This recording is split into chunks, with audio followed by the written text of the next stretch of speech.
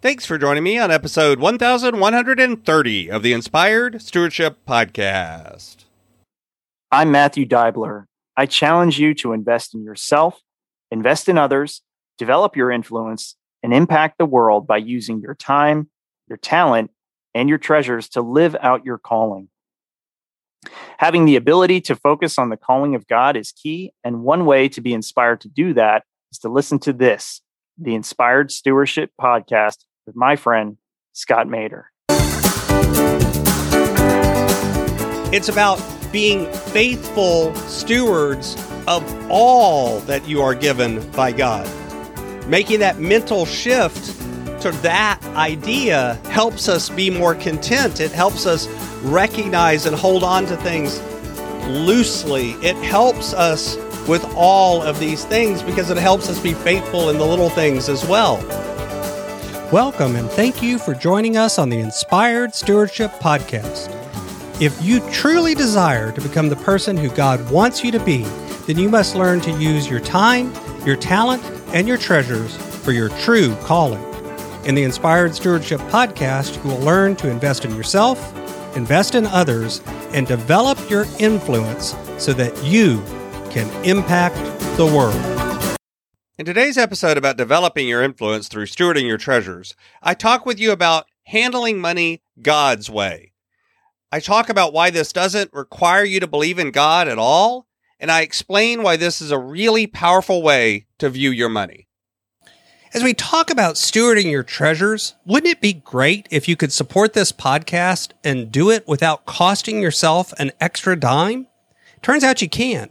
All you have to do is use inspiredstewardship.com/Amazon when you're ready to make a purchase via Amazon, and a small commission will come back to support the show.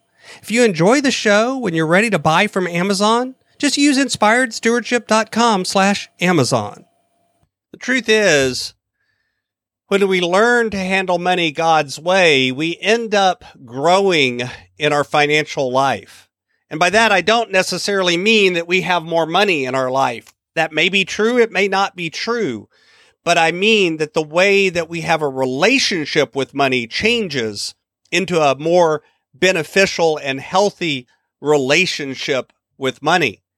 I've studied a lot of people that have talked about stewardship and mindset and money management and all of these things, from Ron Blue to Dave Ramsey to many others that have put material out there for years and years. And the truth is, I've seen it in my own life. I've seen how generosity and giving and a focus on stewardship can really change your relationship with time and money. The fact is that recognizing that you are given certain blessings and you are blessed greatly by God, and yet it's not yours. You don't own it. You simply manage it, becomes a powerful mind. Many people, all the stats will tell you that Christians aren't giving in high amounts. They aren't tithing. They aren't giving to the church, but they also aren't giving to charity and to others at the levels that you would expect. Because the truth is, it's all about our mindset around money. And so many of us right now view money as something that is ours to hoard and to hold on to. It's not really about the money. It's not because God needs the money. It's about our heart. It's about our heart issue. And we don't talk about stewardship. We don't talk about giving. We don't talk about generosity. And people get into financial problems, and then they look at it and go, how can I give? Because I'm stuck. I have no money to give. And they feel guilty about that. And then they feel worried about that. They look at their alignment between what they feel like they should be doing with their money, what they're called to do with their money, and what they're actually doing. And it creates a conflict in their heart and their mind. And it drives them away instead of bringing them into the... There's a few things that you can do to really focus on handling money God's way, and they're all about perspective change. Number one, choose to be faithful in the little things. In other words, don't worry about, I'm going to do this when. Instead, just take your money seriously, whether you have a little or a lot. Look at it and decide that you're going to be intentional with your money. You are going to worry about both the little and the big things, because if you're faithful with the small things, then bigger things come along. As part of that, you have to learn the value of contentment. You have to learn the value of recognizing that you are already blessed. Whether you're rich, whether you're poor, it doesn't matter. You're still blessed. That you can look at what you live in, and instead of looking at it and looking at your neighbor or looking at the person down the street and saying, why do they have more than me, and having envy, you can look at where you are and be content. Contentment is a choice that we have to make. Third, you need to learn to hold what you have loosely. This means money, but it also means other things as well. You need to recognize that the luxuries that you may have are not really what is important. Looking at the blessings you have and recognizing that with them or without them, you need to be content in both cases.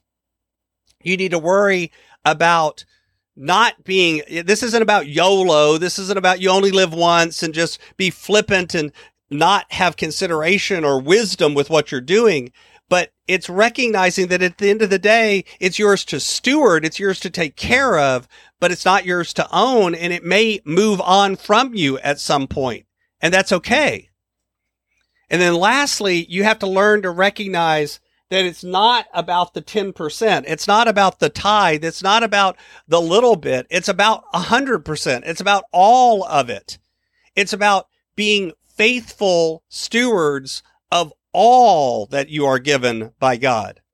Making that mental shift to that idea helps us be more content. It helps us recognize and hold on to things loosely. It helps us with all of these things because it helps us be faithful in the little things as well.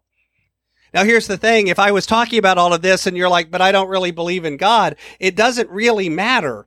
Because at the end of the day, handling your money with this sort of mindset is powerful, even if you don't believe in God. If you believe in some other higher power, or you don't believe that there's any power at all out there, it's still recognizing that feeling of contentment, that feeling of delayed gratification, that feeling of generosity actually helps you anyway have the right mindset around your money, where you will actually grow yourself and your money together.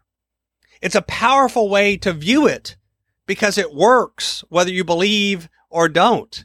It works because it works, and it's worked that way for thousands of years. Thanks for listening. Thanks so much for listening to the Inspired Stewardship Podcast. As a subscriber and listener, we challenge you to not just sit back and passively listen, but act on what you've heard and find a way to live your calling.